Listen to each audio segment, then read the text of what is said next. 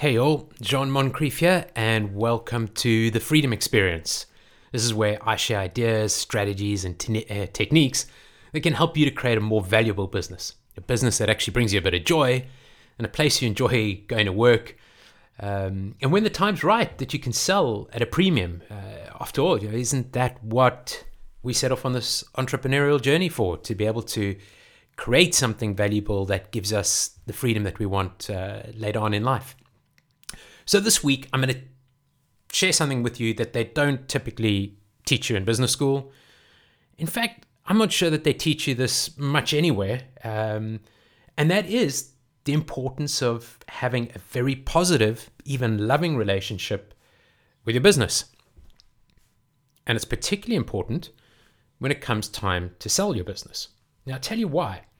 Here's the thing. Most of us, when it comes time to sell the business, land up there by circumstance. We haven't planned it through, we haven't thought it through, and very often that circumstance is when we're feeling trapped by the business. We're feeling trapped in the business and frustrated by the constant stream of problems that we face every day that consume every waking moment of our lives. And I get it, I've been there. I still have those days, in fact. But have you ever stopped to consider why you choose to feel this way? Maybe let's let that sink in a little bit, because we're going to really get into this shortly, but why you choose to feel that way. I mean, after all, you created your business. It's not some monster that you sort of set out or that's out there to get you. You created your business, and the feelings that you hold are pretty much of your own doing.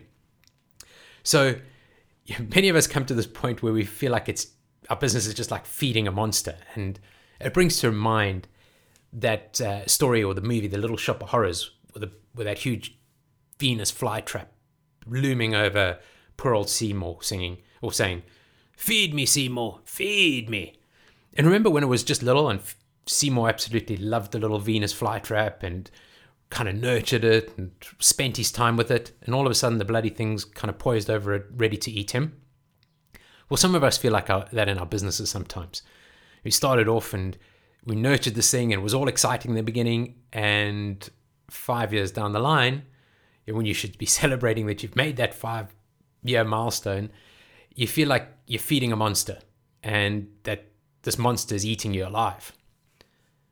So my moment of truth came to me at 40,000 foot over the Atlantic on an aircraft, a couple of drinks, and middle of the night stood there in the bathroom looking at the mirror.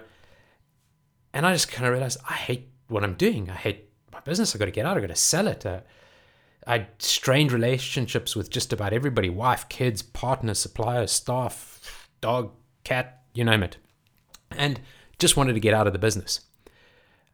So went back to my seat, probably cracked open another drink, opened up a notebook, and started working on what I could sell for. And I had all these ideas in my mind of what the business was worth, kind of did some calculations, came up with a few figures, $1 million here, $1 million for that. At the end of the day, probably worth a couple of million. So plane lands, and I start looking into this seriously, only to discover that essentially the business is worthless. I'm at the center of the business. Everything revolves around me. And what now? Do I just close it up and sail off into the sunset? Or do I buckle down and sort of grit my teeth and sort this thing out? And at this point, when you realize that, you're really unhappy and there's a lot of strained relationships and you're at the center of all those strained relationships. You've got a worthless business and you just simply hate the position you're in. And unfortunately, at that time, I didn't know the secret that I'm sharing with you. I simply buckled down and made the most of a bad situation. And recently, I came across this idea of rekindling the relationship with your business, or falling in love with your business again, as Debbie King puts it in her book. So Debbie King authored the book Loving Your Business, and she tells a story of driving along, having the same kind of overwhelming emotion and thinking, geez, I hate my business.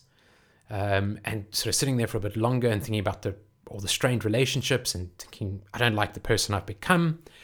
And she goes off to business school, and at school, a professor, Dr. Barbara Braham, says to her, you need to decide on purpose to love your business again. You need to fall back in love with your business, with this thing that you hate at the moment.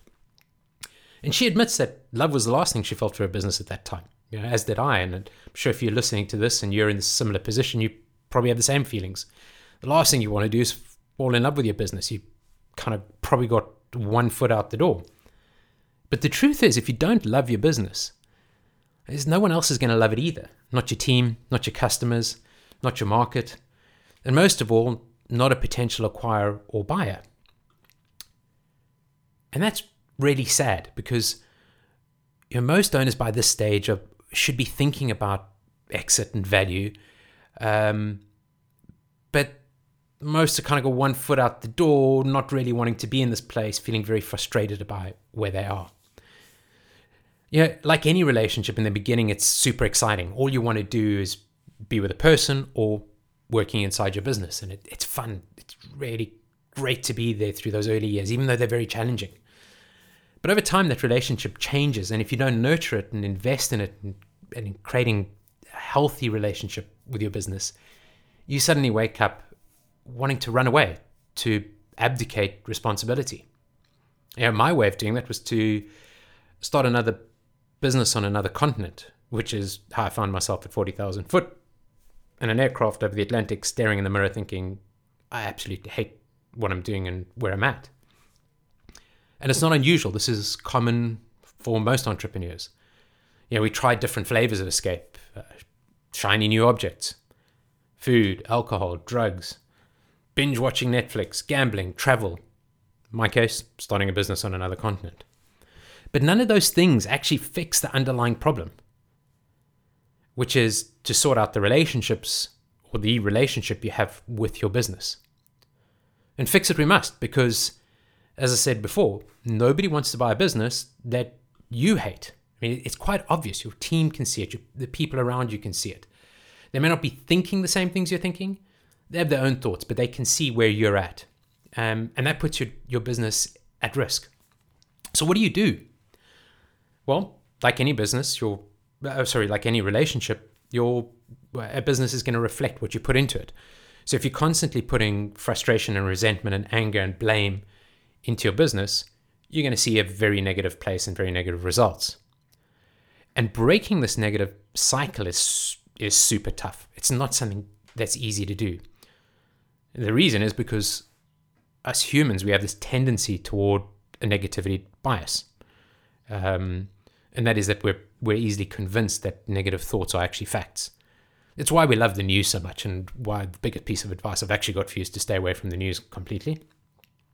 But in her book, Debbie offers this really simple model and a simple way of thinking about this and working on changing your negative perceptions to a more positive perception. I'm gonna try and share that with you as best I can. But essentially, this model's called The Model. It's a really cool name.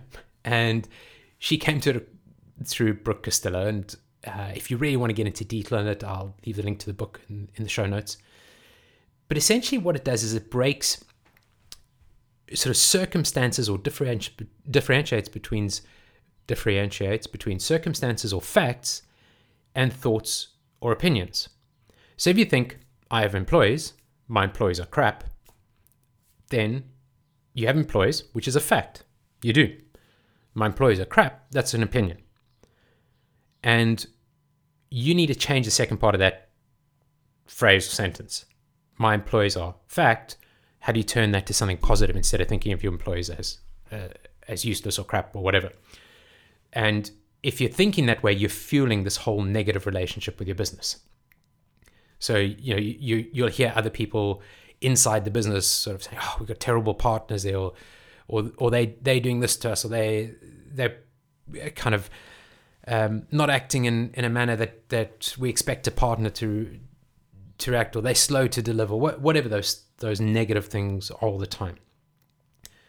But your thoughts are in fact not facts. The fact is, your thoughts are not facts. and they're your opinion. Because we're as human, we tend toward negative opinions. This is the biggest challenge, or the big challenge that you've got, how to change that. So let's go through a couple of practical examples here. Let's say you got an employee quits.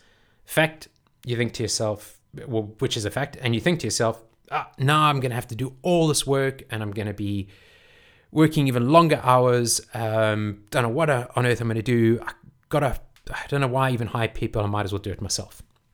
So in this example, employee quits, and you think, now I'm going to have a huge amount of extra work to do. So the fact, they quit, but it's your opinion that you're going to have a huge amount of work to do. Sure, you may have some in the beginning. Or you take a more positive outlook and you think, employee quits, well, now I can use the opportunity to automate the role as much as possible so that I don't have to rely on any specific person again. It's a completely different way of looking at it. And Debbie goes into a huge amount of detail in this book. But let's just go through another relevant example quickly. You find out your business is worthless, which is what we're talking about today. And you think, holy crap, all this hard work for nothing. I might as well just lock up the shop and walk away. So the fact is your business is worthless. Your opinion is that you might as well lock up and walk away. Instead, you could look at it as an opportunity to create something valuable. I mean, fundamentally, you have all this great groundwork. You have an operating business. You have so many things that people at the startup stage just don't have. So you change that, reframe this to be a more positive outlook. And before, just gather my thoughts for a moment here. So let's talk about how this could quickly become kind of a double negative. Stepping back. Instead, you look at the opportunity as something valuable and you say to yourself, well, I could go off and I can do something with this and I can make the business more valuable. But very quickly, you could switch to a negative thought, which is you start thinking about the monumental task that you've got to undertake, and that you think that you're going to have to bring in consultants and hire more people and fix processes and deal with cash flow, and you sort of slip into this negativity place again.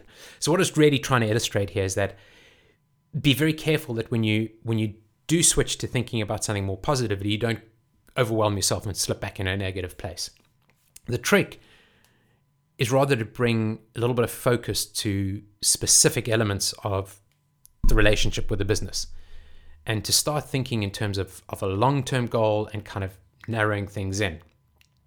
So every day you think about adding value to your business by fixing specific challenges and moving to a long-term goal, rather than thinking about this whole massive mammoth task of creating value right now.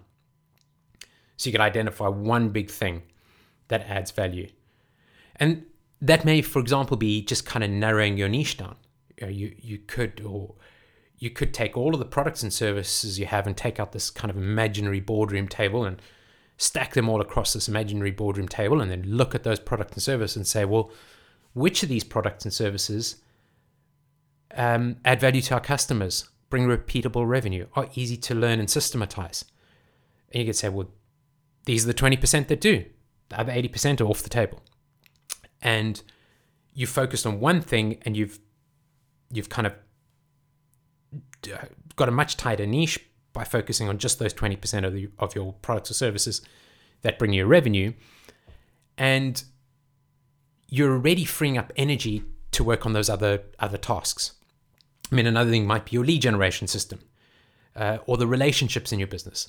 What I'm suggesting is that to avoid feeling overwhelmed and going back into that negativity is that you've got to sort of take this one step at a time. You're on a journey to go from where you are now to a valuable business, and you want to just go one step at a time. So let's just recap. Like any relationship, your business reflects what you put into it. And relationships are basically connections you have with your team, your customers, your products, your market. They're all these little connections. Each connection is an opportunity because it's an aspect of your business that you can strengthen as you work toward building value. Trick is you've got to get yourself into this positive mindset. And if you're continually slipping back to this negative relationship with your business, you're only going to get negative results. So you want to constrain your focus and you want to reel it in a bit so that you can put the energy into the right places. And by focusing and narrowing your mindset, you'll be more inclined to sort of rediscover the love that you had with your business when you started way back when. So you're kind of going back to your roots, back to your core value proposition, back to the reason that you created the business. And you're taking all the other fluff and the distractions out of the way. And then you're looking at your relationship differently, understanding where you have a fact and where you have an opinion, and how you turn that opinion from a negative opinion into something more positive. And then you're making sure you don't slip back to that negative feeling by breaking things down into smaller chunks. Maintain that focus to work on one part of the business at a time, one step at a time on a fairly long journey, so that it doesn't feel like you're trying to eat a whole elephant. Because you know that old saying about how to eat an elephant? Keeping in mind I'm borderline vegan. The way you eat an elephant, one slice at a time. And I'll leave you with that. So thanks very much for listening.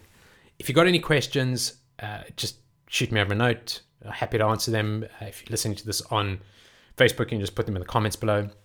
And if you like this, please share it, follow, subscribe, all those lovely things. And if you need some help, then head over to letsgrowyourbusinessvalue.com. That's letsgrowyourbusinessvalue.com.